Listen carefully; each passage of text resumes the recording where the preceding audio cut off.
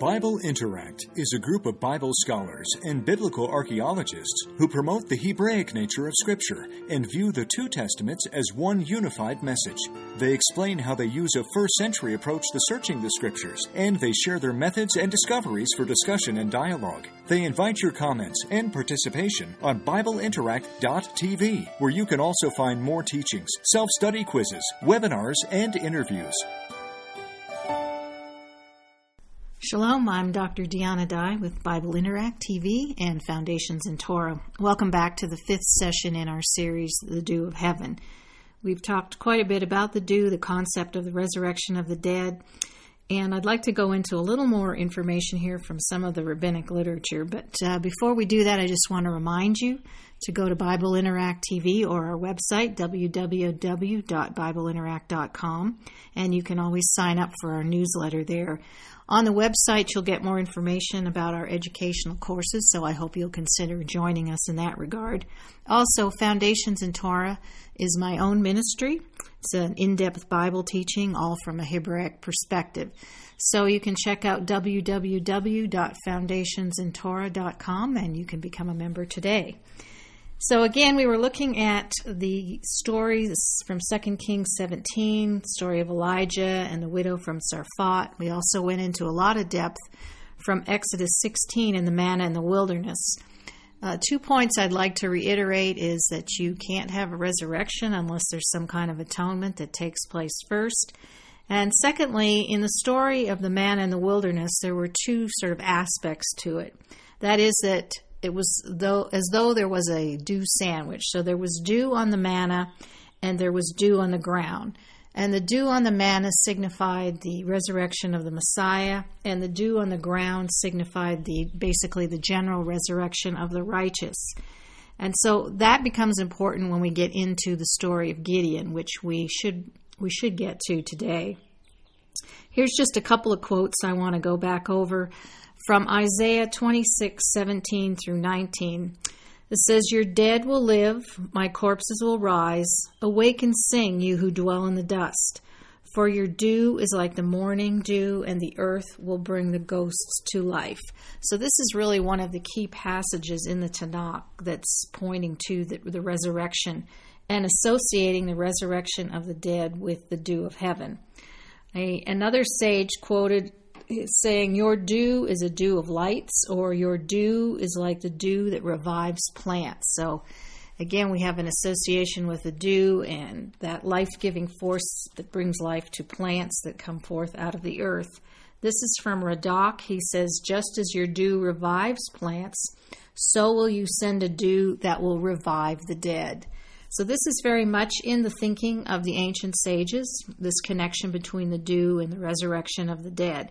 And this is what we're going to find when we get into the story of Gideon, this concept of the resurrection of the dead.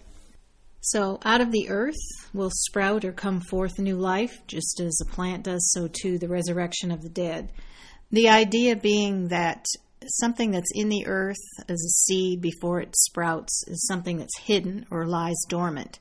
And that when it sprouts, it comes forth out of the earth and it's obviously no longer hidden. And that's the concept of the resurrection. Now, from Daniel 12:1, talks about that time. It says, "In that time," which is really speaking of what we call Jacob's trouble, the time of a great distress and tribulation on the earth. "And Michael, the great prince who champions your people, will stand up. And there will be a time of distress unparalleled between the time they became a nation," which was, of course, at Mount Sinai and the giving of the Torah, "and that moment. At that time your people will be delivered, every one whose name is found written in the book." Of course, it goes on, 12:2, "Many of those sleeping in the dust of the earth will awaken, some to everlasting life and some to everlasting shame." So we have a concept here of the two resurrections, the first resurrection and the second, the first being of the righteous, the second being of the wicked. But we have an association then of the resurrection of the dead with the birth pangs of the Messiah. So really the time frame of the resurrection has to do very much with the time of the birth pangs or Jacob's trouble. We see, "As a woman with child that draws near her delivery and cries out in her pain, so have we been before the Lord. Again, a time of great crisis in history and certainly a great upheaval in nature. The travail is long and seems fruitless, but will come not only for those who survive the catastrophe, but the dead in the dust will awake and break into jubilant song. This next one's from 2 Maccabees. The King of the world will raise us, who died for his laws, to an eternal renewal of life. Again, the resurrection of the dead. From 4 Esdras, after 7 days the world will be awakened, which is not yet awake, and the corruptible will die. The earth will give back those that sleep in it, and the dust of those that rest in it. The treasuries will give up the souls committed to them. And we talked in the first session about the treasuries of heaven, the seventh heaven, the Arvot, and what lies in the seventh heaven is the treasuries of the righteous, or the dew. So that's the place where the righteous will come forth. Now the name Gan Eden, although we associate obviously the Garden of Eden, the place of paradise, the place we'll return to, really the final state of the righteous. And we contrast that with the final state of the wicked, which would be Gehinnom. And it is that at a time fixed by God in his plan, the bodies of the dead will be restored and raised from the tomb, and the souls from the treasuries that we just mentioned will rejoin their bodies, aided by the power of God or by the dew of heaven. And so the dew of heaven, which we could say is the Holy Spirit, but is that life-giving force that's going to bring life to new bodies, and it's called the dew of heaven. Now we have a special prayer in the Torah from Deuteronomy 32, called the Ha'azinu. It was actually a main prayer in the temple when the temple stood. Today we actually read parts of it over the different Shabbats, but this is a prayer that speaks of the final redemption. And it is said to have taken place at Rosh Hashanah, so it ended up being read at Rosh Hashanah. Although later it actually was associated with Yom Kippur because of the association in the prayer with the redemption. But it is that Moses taught the Ha'azinu to Israel because it was described as being a prophetic song. So therefore Moshe was commanded by God to teach the people this particular song before he died. It's an interesting psalm. It's written in a stylized two-column format with sort of extra spaces in between, where each line is matched by a second parallel line or second unit. And it speaks of Israel in terms of her past, her present, and her future. And in the song, Moshe appoints as his witnesses to this prophecy of the future, heaven and earth. And in it, we find that heaven is associated with the rain and the earth associated with the dew. So in this particular song, it mentions the dew of heaven. So I want to talk about that for just a second, because we keep saying that it was by means of the dew of the resurrection that the dead will be aroused from their sleep. So in Deuteronomy 32:2, it says, "May my teaching fall or drop like rain, and may my speech shake like dew." So our word here for rain comes from the root yoreh, which is the root for Torah. The idea of being casting forth the rain, or casting forth this word or this teaching. And that may my speech shake. The Hebrew word there is soul. May my speech shake like dew. So we associate the dew of the resurrection with this concept of shaking. Think about the Valley of Dry Bones, Ezekiel 37, the rattling and shaking of the bones coming together and sinews coming on top of bone. The rabbis, this is a quote from the rabbis, "The earth shakes and the mountains tremble and the graves open and the gravestones scatter. The Holy One, blessed be He, opens graves and opens storehouses of the souls and puts back each soul into its own body." So again, this idea of the earth shaking and the mountain trembling and the graves opening and the gravestones scattering, which actually the scatter, if you take the word dew, which is tall, it also means to scatter or to spread. So the Torah really is like dew like dew, the teaching, like the life-giving force of dew. There's a relationship between the two. Goes on to tell us in Deuteronomy 32:2 here that the rain would be like rain on blades of grass or on vegetation. And our Hebrew word there for vegetation is deshe, which is an interesting word and is rarely used in Scripture, I think only about 3 times. One time you may be familiar with, and that is from Psalm 23. He makes me to lie down in green pastures. That's that word there for deshe. And in Genesis 1:11, it talks about the earth sprouting, or that the sprout that comes forth from the earth on the 3rd day is sprout is described as deshe. That same word. So we have it here in Deuteronomy, we have it in Psalm 23, and we have it in Genesis 1:11. Deshe, the vegetation, the idea of green pastures. Now, what the rabbis say is they take this word deshe and they make it into 3. So the deshe, the d sound there is dog for fish. The sh sound is Shabbat, and the a sound there is for mankind, or Adam. So it is said that on Shabbat, the fish, the Shabbat, and the mankind idea all join together to form one, which is this idea of deshe, or green pastures. Now, green pastures is also an idiom for the temple, in particular the temple building. So we have this idea, especially from Psalm 23, of him making me lie down in green pastures, the context here being the temple. He restoring my soul within me. Of course, the revivification or the resuscitation of the dead. So the pasture land is of course the natural habitat for sheep. And the imagery here of the earth being filled and covered with a garment of grasses, and him leading me beside still waters, or resting places. Again, he restores my soul. He returns my soul within me. From Isaiah 66:14, and this is also in the context of the day of the Lord, it says, your bodies will flourish like newly sprouted grass. So again, we have this relationship with the dew on the blades of grass, or the rain on the blades of grass, and this new life coming forth, being watered, and these green pastures like newly sprouted grass. The sages tell us that on the 3rd day, he created the trees and the grass and the Garden of Eden.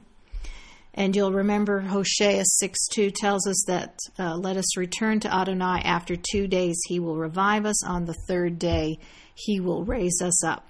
So many connections here to the 3rd day, the resurrection of the dead. On the 3rd day, the creation of grasses and trees, and the grasses being associated with green pastures, the place of the rejuvenation of one's soul, the restoration of my soul. All these things come to play and all give us these images of the dew and the rain and the association with the resurrection of the dead, all to take place at the time of the world to come, because Gan Eden is really a return to the time of the world to come, the Olam Haba, the future age to come. Now, all that said, we're going to start moving into the story of Gideon and the dew. And hopefully you'll now see Gideon in a whole new light, because we've all had sort of this opinion of what the dew is here, and the dew on the fleece, I should say, even more in particular. So the fleece, many people think they just kind of throw out some prayer and hope God will answer it, and if he does, that means the fleece, they were good to go. But I'm going to show you how it really means something quite different. Now, the story of Gideon we find in Judges chapter 6, but we got to back up a little bit into chapter 5 to get some context here. So previously in Judges chapter 5, we find that it's actually called the Day of Punishment. So there's a bad time coming against Gideon and the children of Israel. The time period also is signified by the blowing of a shofar in Gibeah, and an alarm being sounded. So the pattern here of the blowing of the shofar and the alarm being sounded is the time of Rosh Hashanah, the time of the sounding of the shofar, ushering in the kingdom, the time of the birth pangs, the time of the resurrection of the dead, the coronation of the king, the time of judgment, all these different images. So the time of the dew is now associated with this sort of punishment, this judgment of the enemies of Israel are being judged at the time of the birth pangs of the Messiah. Now, I found a very interesting quote. This was in the book by Raphael Patai called The Messiah Text, speaking about the shofar and what it means. So it says that he will take the great shofar and blow it 7 times. At the first blast, the whole world shakes. Here we have that imagery of shaking again, and the dew and being the resurrection. At the first blast, the whole world shakes and suffers the pangs like a woman in childbirth. So you see the connections again. At the second blast, the dust is scattered and the graves open. So this idea of the dust being scattered, remember the word for dew is actually tal, which means to spread or scatter. At the third blast, the bones gather together. At the fourth blast, the limbs are stretched. At the fifth blast, skin comes into being. At the sixth blast, spirits and souls enter bodies. And on the seventh blast, they live and stand up on their feet in clothes. So this is tied to these 7 blasts of the shofar at the time of the birth pangs, the time that the woman is in labor and childbirth, a time of great distress and trouble and tribulation, what we call Jacob's trouble. So by the time we get to Judges 6, we see Israel is not in favor with their God. It says that she is doing evil. So basically, because of her evil actions, God has handed her over to Midian for 7 years. Again, a picture of the time of Jacob's trouble. This is what we call the Hevle Mashiach, or the days or the times of the birth pains of the Messiah. Again, a time of great distress, unparalleled in the history of mankind. And so we see described the people hid in mountains and caves and other safe places. And just like we'll see that happening in the future, that the people will hide from God, basically, in the mountains and in the caves. And so who is coming after them? It is Amalek. Amalek plus others are coming from the east to attack them, which is interesting because Amalek is really considered to be the eternal enemy of Israel through every generation, going back to Esau. And what it describes in there is that Amalek has destroyed all their produce. So basically they have no sheep, no oxen, no donkeys, no nothing. And Amalek is also described as coming as thick as locusts. So I think you can see the connection there to the book of Revelation, where we have the locusts outfitted for battle, looking like horses, essentially, and given the power to hurt for 5 months. So Amalek, again, a picture of an evil spirit coming from the east that basically destroys everything in its path. And Amalek connected very much to being the eternal enemy of Israel. And really, in every single generation, one like Amalek, one coming in the spirit of Amalek, tries to come against Israel. In the meantime, Adonai sent a prophet, Gideon, who is a picture of the Messiah, the Savior. So this battle that we have between the Messiah and the false Messiah is an eternal battle, repeated all through Scripture from beginning to end, over and over again. And we find that Gidon, was threshing wheat in the winepress in order to hide the wheat from the Midianites. So our root word here for hide is actually a word meaning prune. Now, I thought it was quite interesting, and also wheat generally refers to the righteous. So he's there, he's trying to preserve the wheat and protect it from the enemy. So what's interesting is that normally a wine press is at the bottom of a hill or a mountain carved out in rock. It's a pit, basically, a stone pit. We contrast that with the fact that the threshing floor is usually at the top of the hill, and it's at the top so that they can catch the wind. They would throw up the grain, and they'd be able to separate the wheat from the chaff by the wind. But here we have the wheat being protected at the bottom of the hill in a wine press. So that's kind of an interesting imagery. To my mind, it says that if the wheat are in the wine press at the bottom of the hill, they would basically have to wait for a supernatural wind to come to separate the wheat from the chaff. And so I have sort of this image in my mind of the Holy Spirit coming and separating that out, separating out the wheat from the chaff, as represented by the children of Israel and in the winepress at the bottom of the hill. Now, at this time, God tells Gideon to go in the strength of yours, in this word chazak for strength, and save Israel from the hands of Midian. So you see very clearly that Gideon is in fact a picture of the Savior of Israel. And this word chazak, which means strong, refers to a strong Redeemer, strong Savior, and is very much identified with the resurrection of dead. In fact, you can see that in the Amidah prayers, the one relating to the redemption. The Goel Chazak is how it's described, and that's the name given to Gideon in this case. But Gideon responds in the same way as Moshe. So how can I save Israel? I'm the youngest. You got to give me a sign that you're talking with me. So he's not, even though he's hearing directly from God, he has some doubts. So this great army, I get back to here for a second, coming from the east, described in Revelation, is in this case also not only Amalek but Midian, which of course is the place where Moshe went to after he left Egypt. He went to the land of Midian. It's the place that he returned to. What did God say to him? That I brought you up from Egypt. I took you out of the house of slavery. I rescued you from the hand of the Egyptians and all your oppressors, and I drove them away and gave you their land. But you did not hear my voice. But this imagery, as I said, continues to be repeated over and over again. And God returns and says to Gideon, the Savior, you've been declared a mighty hero, a Givor, because you shall save Israel from the hand of the Midianites. So in the same way that Moshe saved Israel from the Egyptians, so too Gideon would save Israel from the Midianites. Of course, they're the people from the east. But in response, Gideon wants a sign, just the same way that Moshe wanted a sign, so too Gideon. And he says, don't depart from me here until I return to you, and I will bring my tribute and place it before you. So again, the key to the resurrection of the dead is that there has to be some kind of atonement. And so this is the case in the story of Gideon. And so he is going to bring an atonement. That would be his tribute. The father responds, I will wait, or I will dwell until you return back. We kind of see this imagery of the Messiah, who after his atonement returned back to the Father.